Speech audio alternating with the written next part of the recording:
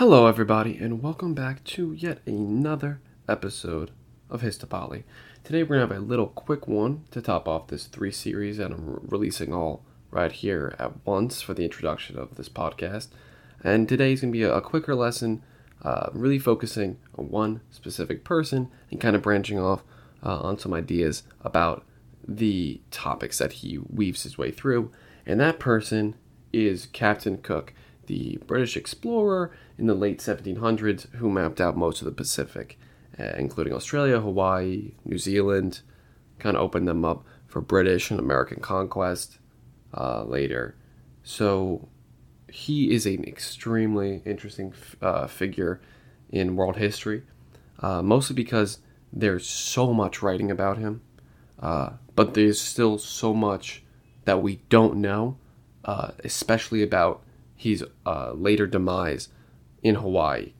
So just to give a quick run through his life prior to the conflict in Hawaii, Captain Cook was a sailor and eventually a British admiral in the British Army, post serving in the 7 Years' War.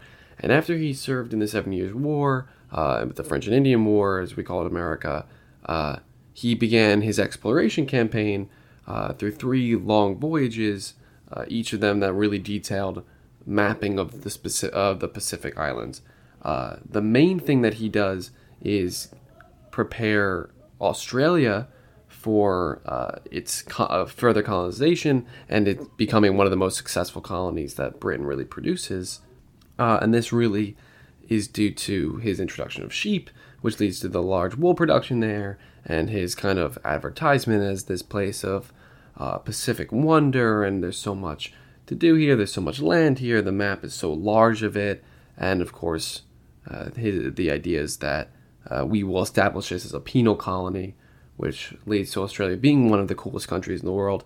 And then of course he also maps New Zealand for British colonization, and then unfortunately his next stop for his third and final voyage is Hawaii. He decides to map out Hawaii because he's just going through all the different islands there. If anyone knows anything about the geography of the Pacific, it is riddled with islands. Small islands, large islands, so many small clusters of islands in the Pacific, and Hawaii was just another one of those to him at the time. So he stopped there, and this is really when a large amount of the confusion starts. So there are a lot of different perspectives on exactly what happened with Captain Cook, but I'm going to run you through the main idea and, in my opinion, the most accurate theory of what went down. And I'll give you a little insight on some other ones as well, and why, in my opinion, they're a little offshooting and perhaps European revisionist, unfortunately. So Captain Cook arrives, originally, his first time appearing, and obviously there's no exact translator for these Hawaiian people because this is really the first time they're interacting with the Hawaiian people. So Captain Cook arrives and, in his opinion, is mistaken as a god, because that's kind of a big theme that we see with Europeans when they meet with natives, is that either they actually are perceived as gods, or in the more realistic sense, they believe that they're being seen as gods because of the way that these natives are treating them as very respected figures, but in actuality, perhaps that's just how they were accepting to visitors, which in my opinion is how the Hawaiians were actually doing, because when Captain Cook arrived, it was in the middle of a festival that the Hawaiians have that kind of celebrates fertility and life and food, so they already were kind of in the middle of a party kind of celebration, and that's when Captain Cook rolls up, and he kind of assumes it's for him because that's just how people are sometimes, a little self-centered, especially large explorers who at this point are starting to become extremely famous and well known across the British Empire, which is like a large percentage of the world in the 1770s. So Captain Cook rolls up, assumes he's being treated as a god, assumes he's being respected as a god, and kind of uses up a lot of the Hawaiian food, women, land. In fact, they actually tear down a Hawaiian temple or religious building and kind of use that as firewood and kind of fix up their ship with that wood just because they assume they can, because no, I'm Captain Cook, I'm the British Empire, we own you before we even own you. We own this land just because we're the British Empire. We've done this all over. At this point, this is not a radical of an idea if you read British history, that they just assume they can take whatever they want from native peoples who they know they can most likely win in against a battle. And win a battle against, let's say it happens.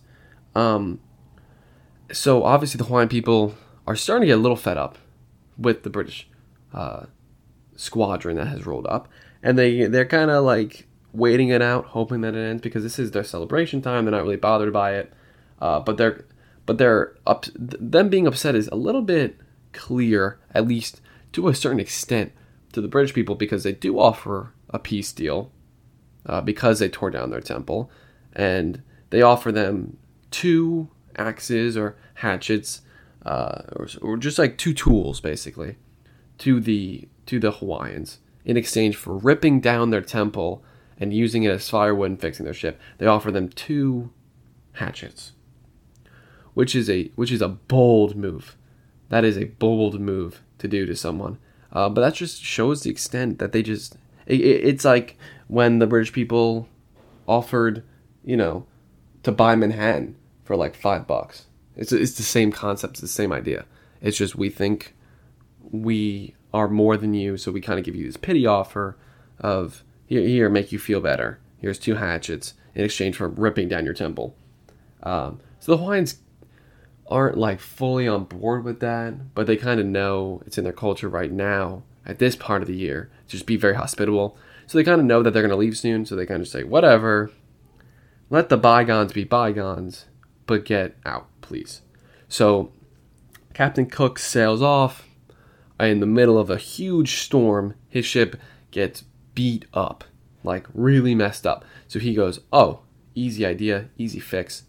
Just loop back to Hawaii, rip down something else and fix our ship. What are they going to do about it? So Captain Cook kind of rolls back up. He says, I'm back. Your God's back. He needs more food. He needs more women. He needs more wood. Let's get this done. And the Hawaiian people, now it's a different part of the year. They're not in that celebration mode. They're kind of like, no. Like, that's not going to be happening. Like, you cannot do this. You left our islands in ruin and dismay. We're not going through this again. You can get the hell out. And Captain Cook, obviously, not a huge fan of that. So, basically, they attempt to... it's not really clear if they do successfully or just attempt to kidnap the king of, or the chief of the Hawaiian Islands at the time. And there are also some records to say that perhaps that wasn't the first move, that perhaps the Hawaiians were the first ones to make a move when they stole some of their stuff, or maybe that came afterwards. The records aren't totally clear what these events happened, but it's just known for sure that there was at least an attempt to kidnap the chief of the Hawaiians at the time. And obviously, unsurprisingly, the Hawaiians super didn't like that. They super did not respect kidnapping their leader. So this leads to a large skirmish between the British and the Hawaiians, which ultimately results in a confirmed death of Captain Cook. No one else, unfortunately, to them really mattered to write down who else was injured or murdered or whatever went down besides Captain Cook. So that's the only confirmed death. It most likely, with the evidence and some of the writings we have, it was a large skirmish where several Hawaiians and several British were murdered. Who knows if Captain Cook was the first one to go, the last one to go, middle one, who knows exactly what went down. But when it's all said and done, Captain Cook is murdered by the Hawaiian people, and the British fix their ship up through whatever means. Rush it out there. They get out. They leave. They go back to Britain. And from this point on, Hawaiian-British relations are a little bit better because the British people got a little bit of respect because, oof, that hurt. Usually the British would just stomp down and destroy the Hawaiians. But in this case, they leave that to the Americans in a few decades. So they just kind of let it go. I mean, if you look at it, I mean, clearly that relationship was patched up over time because Hawaii is the only state who has the Union Jack on their state flag. So that is at least one thing. There's not so much contempt for the British anymore. But at the time, there was for sure against Captain Cook. Now, originally, how this was taught to a lot of people is Captain Cook rolled up, was seen as a god, came back, and since they believed him to be the god, that during this part of the year, in Hawaiian tradition, we murder our god, which there is no proof that this is an actual religious native practice to the Hawaiian people, but that's just what was written down by an anthropologist, and they said the reason Captain Cook was murdered is because that is just tradition. They always have this idea that there's two gods for each half of the year. One is war god, one is fertility god. They saw him as the fertility god and murdered him when it was the war god's time to shine. But the problem with that idea, well, there's many problems, but one of the problems with that idea is that like I said, there's no proof that this was an actual tradition they had. There's some semblance that the chief every year would be ritually killed. There's a little bit of evidence for that. That's believed to be perhaps a tradition that was part of the Hawaiian culture at the time, that they would ritually kill the chief, but there's no evidence that they would just murder people who perhaps weren't on board with this tradition. That's never been done before, but to be fair, there's never been a European visitor before, so who knows? But another argument against that point would be, if anything, Captain Cook would be more likely to be confused with the war god than the fertility god. And the point of that is because the British people were very militaristic at this time. I mean, he rolled up in a boat filled with cannons. All of his people were armed with guns. He was violent. He was hostile to the people around there. They tore down their stuff. He wasn't exactly filled with fertility and warmth. He was a little bit more colder and more violent, like they believed their war god to be. And also, Captain Cook's name, I don't know the exact name of the war god for the Hawaiian culture, but I do know that Cook is much closer to the war god's name than the fertility god's name. That's why other people believe that, if anything, he would have been confused for the war god, who they do not kill because it's super hard to kill a war god, I'm assuming. But yeah, that's the other popular theory that was really prevalent in European culture and world culture for a long period of time. But now that there's a little bit more reflection done on these incidences with natives and Europeans, it's becoming a little bit more clear that perhaps Captain Cook wasn't so seen as a god and more so seen as just a normal dude who's not really respecting the land, the culture, the people of Hawaii. And he kind of paid for the price for it. And I think it was a lesson that the European people took a little bit, at least for the Pacific people. Of course, this is before the Europeans turned to Africa and don't exactly take the respectful approach there, especially the Dutch, especially the French, especially the British again, the Germans. They're all extremely hostile. But it's just interesting because this is kind of like an in-between time between the American colonization, the African colonization. This is right before the revolution really begins. It's right during the revolution, right before the American colony is about to throw up in arms, right before they later turn their sights to Africa. This Pacific exploration is something that history books kind of skip over because nothing's too exciting happens in it. But I think it's actually more important that there were events like this happening in the Pacific, that there was a little bit more of more incidences happening in Hawaii, in Australia, in New Zealand, because the Aboriginal people in Australia have been given horrible treatment, absolutely horrible treatment by the British colonizers. But that just kind of swept under the rug because Africa was a bit more of a bigger unit, America was a bigger unit. Australia just kind of gets swept under the rug. Hawaii gets swept under the rug. New Zealand, super swept over the rug. And which is really interesting because their effect on history is pretty large as well. I mean, Captain Cook's defeat or murder in Hawaii is a big stance. They do pull back. You know, Hawaii was not really a part of the British Empire. It was not super taken over. It's an American state now. So they left it to America to come down and take them over through corporations and slow military rebellions. That's how they eventually fall.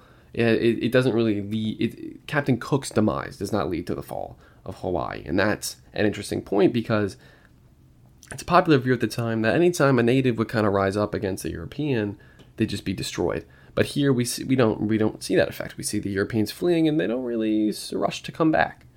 They kind of just focus on. They say, "Hey, Australia's a big island. That's enough here in the Pacific. I think we're good," which is interesting to me. That's so skipped over. Especially, I mean, in schooling here in America, I don't think the colonization of Australia or the Pacific is really touched on for more than maybe a page in a history book. Maybe. It's barely even spoken about how we gain Hawaii as a state. It's just kind of like, yeah, then we got them. Yeah, something with the fruit company. We got them. When it's a lot deeper than that. The history of the Pacific. But I'm glad I did this little profile on Captain Cook. Hopefully you have a little bit more of an understanding of who he was, why he's impactful to European culture, Pacific culture, and world history as a whole. What he means, what he stands for, kind of this in-between period of tough colonization in America and absolute wretched colonization in Africa. But then there's like this weird kind of exploration phase in the Pacific that I think should be touched on more. Anyway, if you enjoyed what I've been throwing down here, give us the old tweet, give us a follow, give us a download on whatever platform you're listening to us on. Reach out to us at Histopoly on Twitter, and hopefully we can get in some contact, talk about this more, talk about something else you want to do. Maybe even show up here on a podcast. So I've been Will. This has been Histopoly, and I think we're checking out.